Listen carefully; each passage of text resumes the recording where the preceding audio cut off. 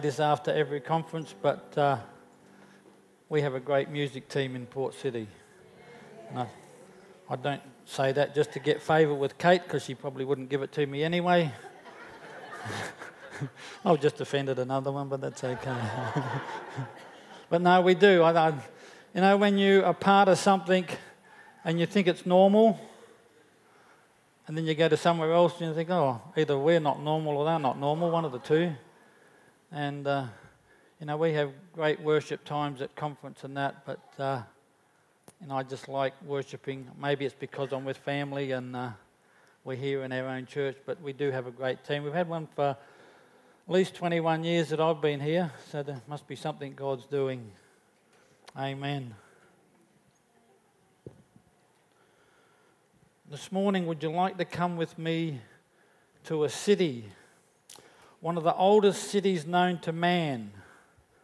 It's been had citizens in it for thousands of years. It's some 25 kilometres northeast of Jerusalem and close to the Jordan River. And the road from the fords of the Jordan River to Jerusalem passed through it, and has become a stopping place for Galilean pilgrims to Jerusalem, who at the bottom of the Sea of Galilee would jump over to the eastern side of the Jordan, come down through Perea, and then jump back over to the western side, so they didn't have to go through Samaria and become unclean by coming in contact with Samaritans. King Herod had his winter palace here. There's a difference in altitude of some 500 metres between Jerusalem and the city is very dry and very warm, so it makes for a good winter palace. I had to laugh when we were in Vienna last year. The summer palace is about a 15-minute taxi ride from the winter palace. I couldn't quite work that out. I would have thought the temperature and the winter, it'll be slightly much the same, 10 kilometres away. But anyway, they had lots of money, so they chose to build two palaces. I guess it was convenient because you didn't have to travel far. But no, it was clever of King Herod to do that. In the time of Christ, it was a very important place, an important city. The city catered to the rich and the powerful. It was like a Monaco of Israel in the time of Jesus. And that city is Jericho. Apart from the rich and famous, it attracted two other types of people. They came to that city, both for the same reason, really. One were the beggars, those who were blind and lame or weren't able to have an income of any kind. There would have been a lot of those sitting around the highways and the byways of Jericho. So, why not be where the money is if you're begging? There's more chance of getting a coin in the bowl than if you're in a town that's not very big or not very wealthy. As I said, they're both after money, these two types of characters. The other one, of course, was tax collectors. Now, why wouldn't you want to be where the money is if you're a tax collector? No good being somewhere where there isn't any money. So tax collectors were the other sort. And I want to look at one tax collector this morning. We've probably all heard of him. Zacchaeus or Zacchaeus, depends whether you come from Mackay or Mackay.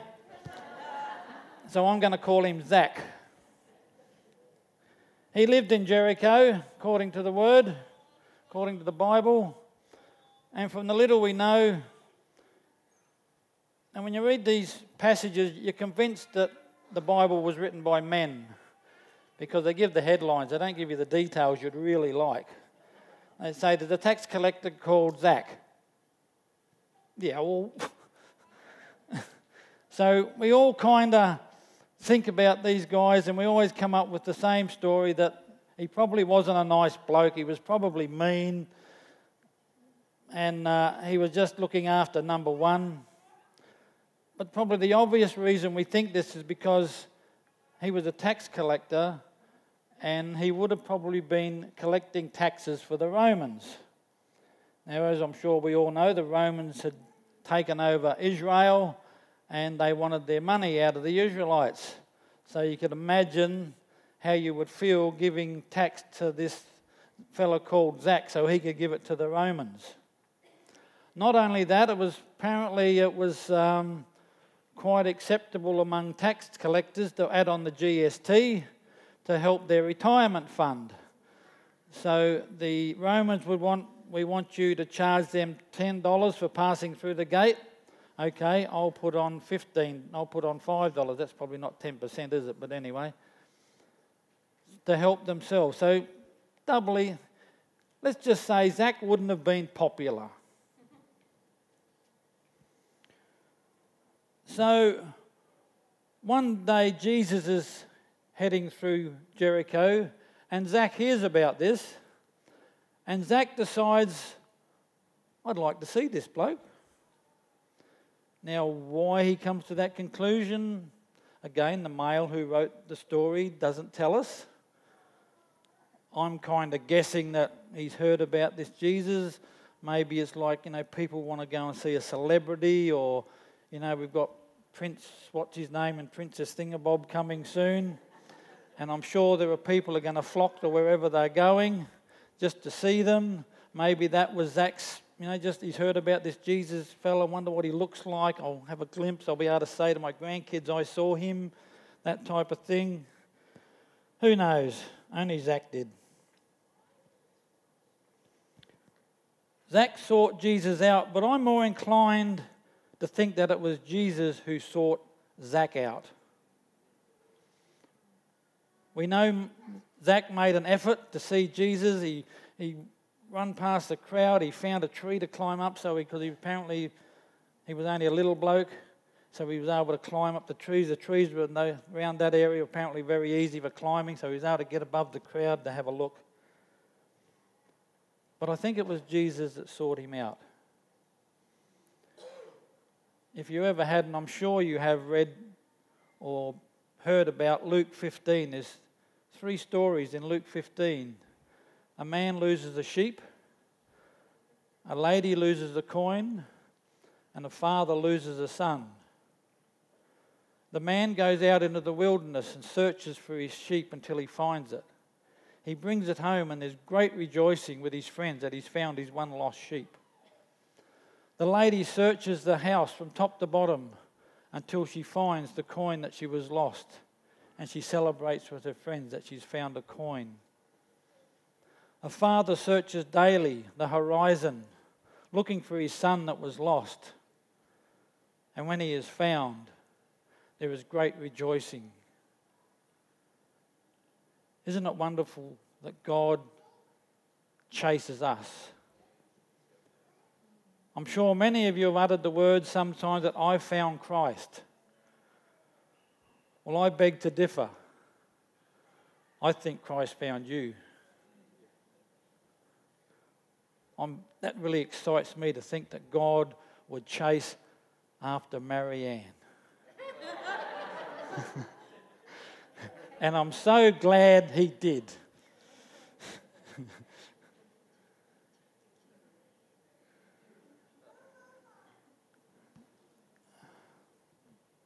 You'll notice that the first thing that Jesus does is call out his name. Hey, Zach! How did he know his name? I just thought of that. He's wandering around this city and there's a guy up a tree and he knows his name. Why don't they explain these things? He called his name. Zach, make haste and come down, for today I want to stay at your place. I want to have lunch. See, Jesus knew the importance of a name. In the Gospel of John in chapter 10 it says that he calls his sheep, that's Jesus, he's the great shepherd, he calls his sheep by name. To him the doorkeeper opens and the sheep hear his voice and he calls his own sheep by name and leads them out. Now there's an interesting side thought. We tried to lead them in, but Jesus leads them out of the sheep pen. You're sitting in the sheep pen this morning. Are we listening to Jesus' voice? Are we hearing him call us out?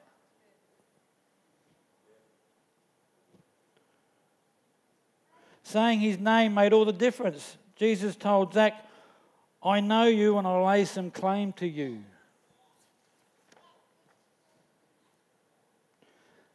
I kind of think Jesus wanted a relationship with Zach. Jesus called him to himself. He didn't call him to the Ten Commandments or some creed or some church. All good. But it's not what Christ wanted with Zach. He wanted to have a relationship. Sometime during the conference with Ben and I think the two boys, we were talking and we got onto things about our Christian language and the things that that's happened in the past. And one of them is the thing about how many souls have you saved this week? What have you done? It's like the gunslinger when they shoot someone, they put a notch on the belt. How many notches have you got on the belt today or this week? Have you saved anybody?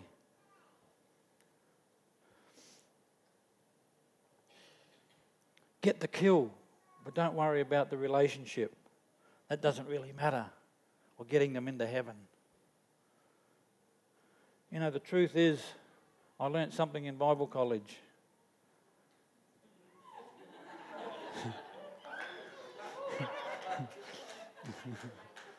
Apart from Sandy loving me, so that's two things. That was more important, I guess. You ain't going to save nobody. God saves people. You ain't going to save nobody.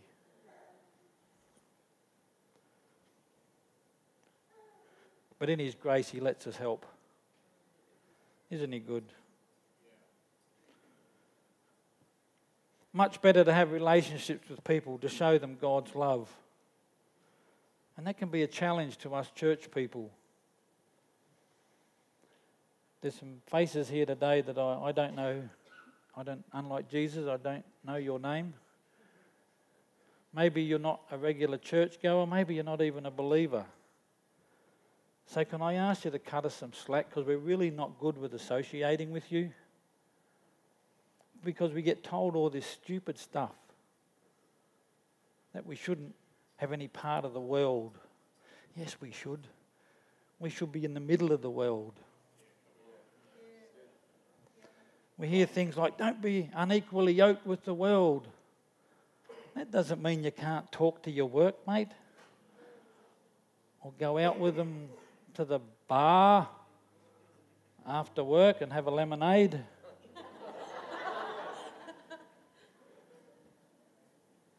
Oh, but they swear and drink and they tell dirty jokes. So did I, and I'm your pastor. I hope you heard the did. I'm trying very hard not to anymore. I did that. And if it wasn't for some really nice, non-judgmental, loving Christians who I had a very close relationship, who tear me up every time I talk about them, I'd still be in the bar drinking, telling dirty jokes.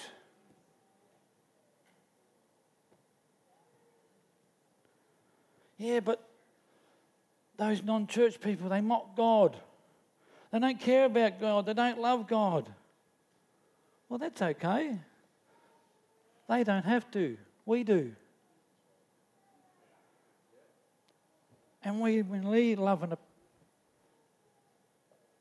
appreciate God, they should see that. It's not up to them.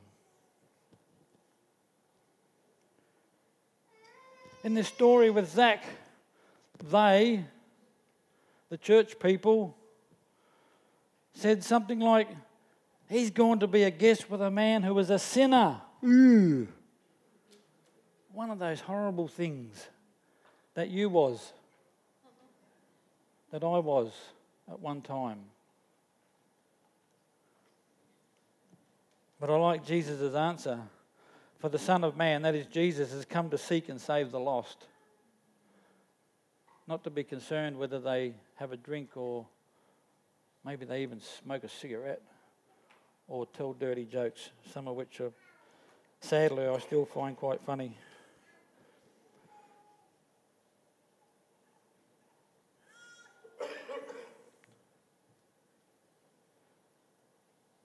But Jesus must have had a thing for tax collectors, because in another chapter in Luke, he had lunch with a fellow called Levi, who was a tax collector and who had lots of tax collecting mates. And he hung out with sinners. I didn't really know there was a difference between tax collectors and sinners, but apparently there is. And again, he was accused. And he said, "Those who are well have no need of a physician, but those who are sick. I have not come to call the righteous, but sinners to repentance." Sometimes when you're hanging out with a person who doesn't believe in God, you might lose the discussion when you're talking about things of God.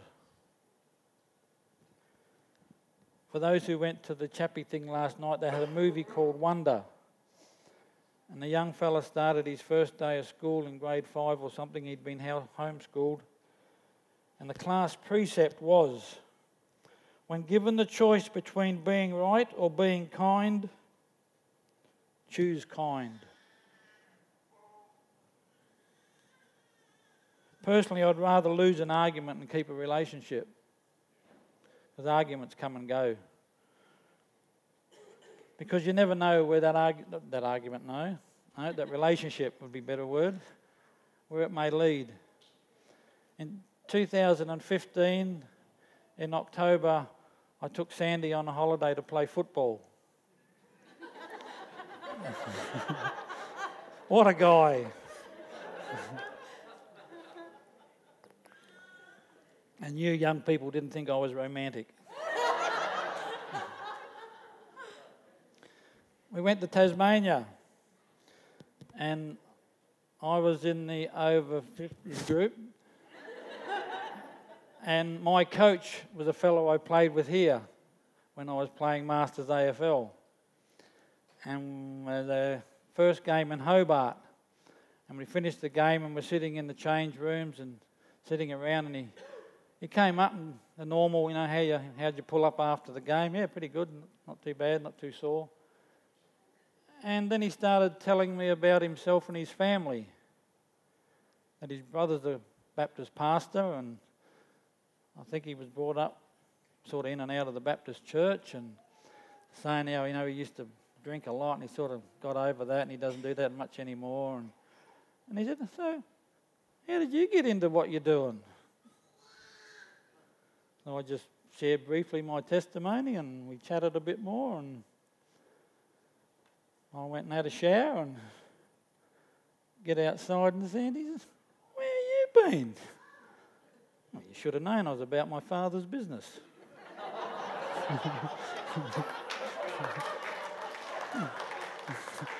To quote the words of someone in the Bible. But see, if every week down at Boyne Island, if I had been having arguments with him and winning the arguments, I probably wouldn't have got... I'd love to say the next day I talked to him again and he got saved, and no. And I lost contact with him, even up here. I haven't been able to get onto him. But that's okay, because God is bigger than me. So don't worry about losing the argument.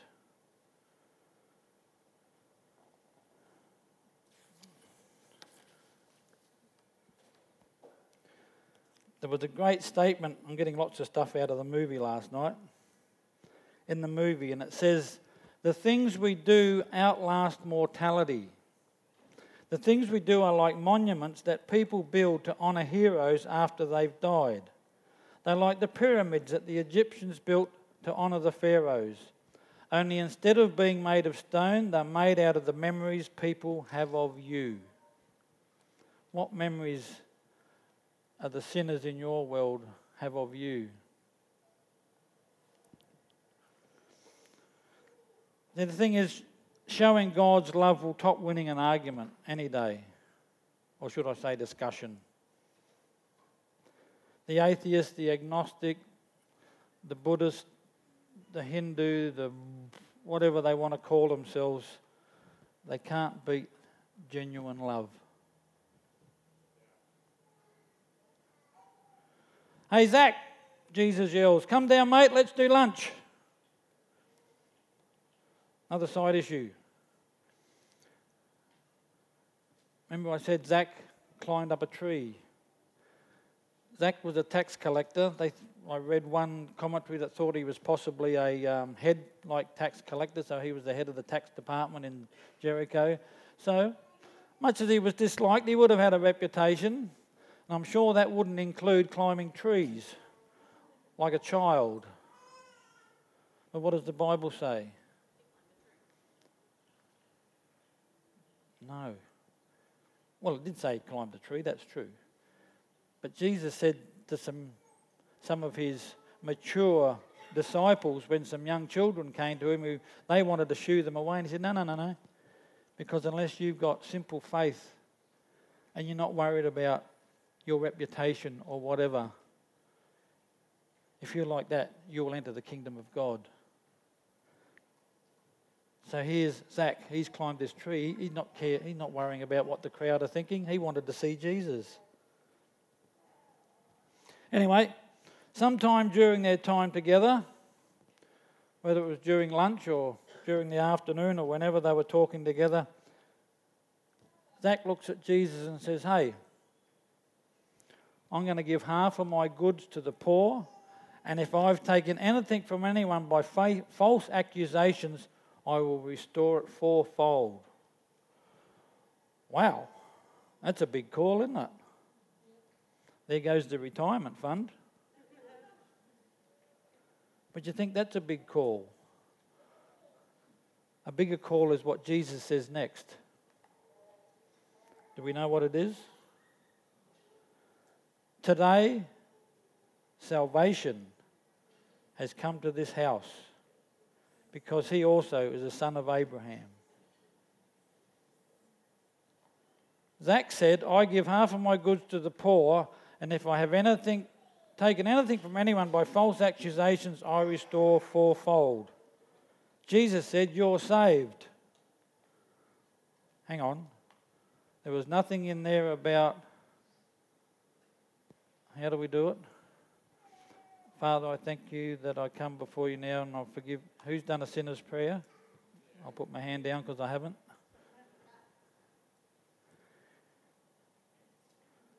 But that can't be right. He didn't follow the right procedure. All he did was say he's going to give to the poor and give back to those he cheated. And he's saved. You know, the New Testament guys, they weren't real good at doing things by procedure, were they? Like we like people to do. Hands up if you or anyone you know have been walking to Damascus and have been blinded by a bright light and had Jesus talk to you. No? Okay, we'll try another one. How many of you or know someone who's had a broken leg and you were going to a meeting and you couldn't get in, so your mates took you up to the roof, dug a hole through the roof and lowered you into the guest speaker, and the guest speaker says your sins are forgiven because of the faith of your mates? Whoa. I'm only doing this because James is away. I'll be in trouble if he was listening. You know, I reckon if Jesus says somebody's saved, I'm not going to argue. But let's look a bit more at what Zach has done. Who in English class, the teacher used to say, read between the lines? Who used to say, like me, there's nothing between the lines?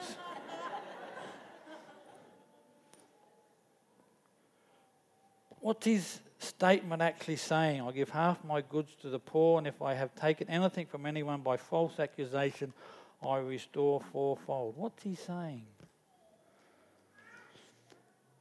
In the book of James, there's a discussion, the writer's talking And it's about someone who's talking about faith and someone talking about works. And the writer says, I will show you my faith by my works. Zach is showing his new faith by his works. There has been a change of heart in Zach. The old Zach is gone and the new Zach has come. An encounter with Jesus will change your life. Imagine the buzz around Jericho.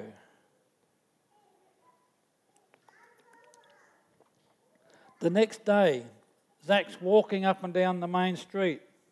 Beggars everywhere. Here, have 100. Imagine. That's got to be. Looks like him, but it can't be. Two neighbours in a side street, leaning over the fence having a chat. He said, you won't believe what happened this morning. What?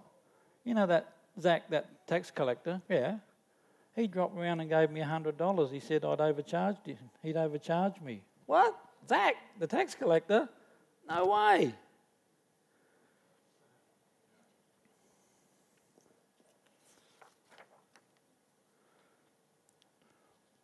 What was Zach doing? Zach was being a light to his world.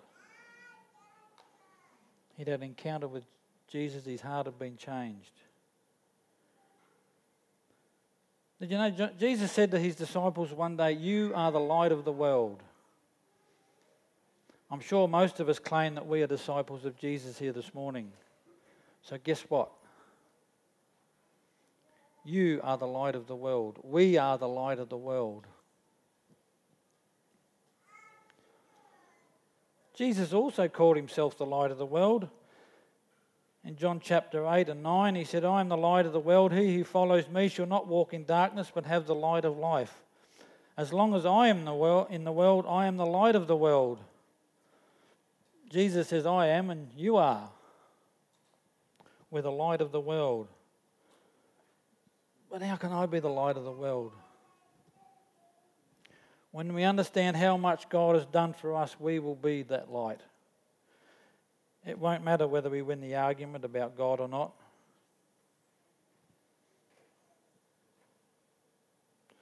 The movie Wonder got me some good ideas for this morning.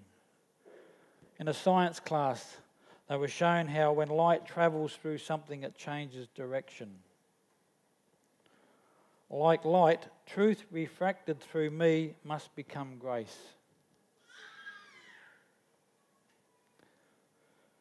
Ben Govan was amazed at my road rage style on the sunny coast. Because Friday we were leaving and we had to go from Maroochydore to Forest Glen so that Ben could get smoky. Get a smoky. It was well out of our way, but I thought this is better than putting up with Ben for 6 hours, going an hour out of our way. I did the maths. So we'd fueled up at what I thought when I did my thing on the Google Maps, which was the cheapest petrol station on the sunny coast, which obviously that was yesterday's news because it wasn't the cheapest when we got there. So we had to backtrack to get to Ben's Bakery. So of course we're coming up this road, and we had to go to the left, 2 lanes to the left, and the right of the 2 lanes, the right side one only had room for about 2 cars, and I thought, well, I don't want to get behind them because that'll block the 2 lanes that are going straight ahead, so I'll go on the left side. Who has a gift of getting in the wrong lane? Come on, I'm not the only one, come on. But I looked in the rear vision mirror and nobody else worried about blocking the traffic behind them because there was a big line of cars on that lane there, and I thought, I bet as soon as I get around here I'm going to have to turn right from that lane. Sure enough, within 50 metres, so I put my indicator on and I'm right up the backside of this other car because it's sort of traffic everywhere. And this silly woman. I'm sorry, that's not a sexist comment. It was just the fact that she was a woman and she was being silly. If it was a man, I would have said the man, stupid man. So don't get worried about the lady thing. That's my car, we're there, and I need to get across. And she gets to there and stops. And I can't get out. And I think, what is this stupid woman doing? Get out of the way. Either go past me or get back behind me. And then within 50 metres, I've gone from that to she was probably running late for work. She tried to help me out, but she obviously didn't realise that I couldn't get out in that small again. And I brought her all around and thinking she's probably having a bad day. And, there we go. We've got her in. All's well. Ben goes, that's amazing. You've just gone from to, the poor lady. So that's actually my style of road rage. See, we like the road rules and like being cut off or people not giving you a gap or whatever. We know the rules, don't we? And we know the law of God because we can read it. Unfortunately, we have a tendency to enjoy enforcing the law on others through our opinions and we're right because we're on God's side. Instead of allowing that law to be refracted like who wrote that? And be seen as grace when it comes out the other side. Who's old enough to remember Pink Floyd? Come on, you're that old. Oh. Yeah. You remember the little, what do you call them? Triangle, isn't it? And the light comes in one beam and then it goes out the other side as a rainbow. Many different colours, and it's been changed and it's changed directions. That is what we have to do with the law. We know it, but it's got to come out as grace to others. Because I'm sure it says somewhere in the Bible that we are no longer under law, but under grace. So let's not put others under the law.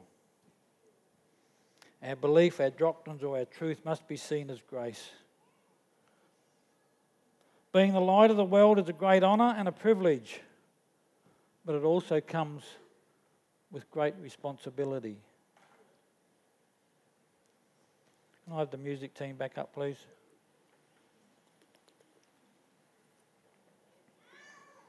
Jesus never challenged us to become salt or light. He simply said that we are. And we are either fulfilling or failing that given responsibility. I don't know about you, but I think I'd like to fulfill it. It's a challenge. It can be uncomfortable. But as I said,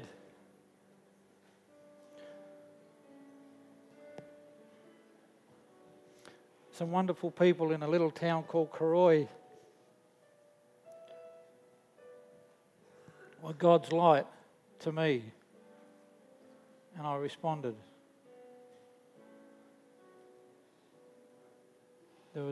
They knew their Bibles, they knew them back to front, upside down, sideways, whatever way. Never once preached to, never argued about anything I believed. They just loved me. We need to do the same. We need to love those that don't know the hope that comes through Christ. Because there's many in I'm sure our families, our communities, that don't have a hope in life. Even some that are doing it well, but they don't have a hope. They just think, well, I'll do the best I can and that'll be it. Jesus has challenged us. You are the light. Will you stand with me, please?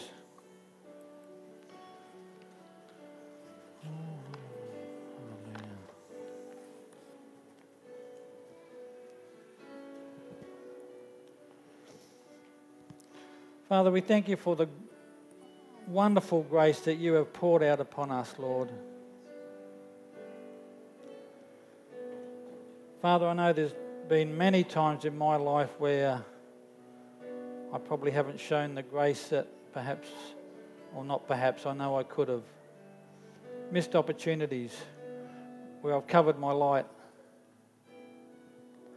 Father, I thank you give each and every one of us a greater understanding of the grace that you have poured out on us. And that we would display that grace to those around us, that they may come to know you. Father, I know sometimes it's uncomfortable when you're sitting with people who don't know you, but help us to get past that.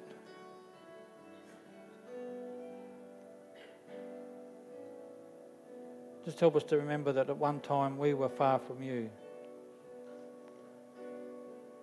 And they are too, but through us they can be drawn to you.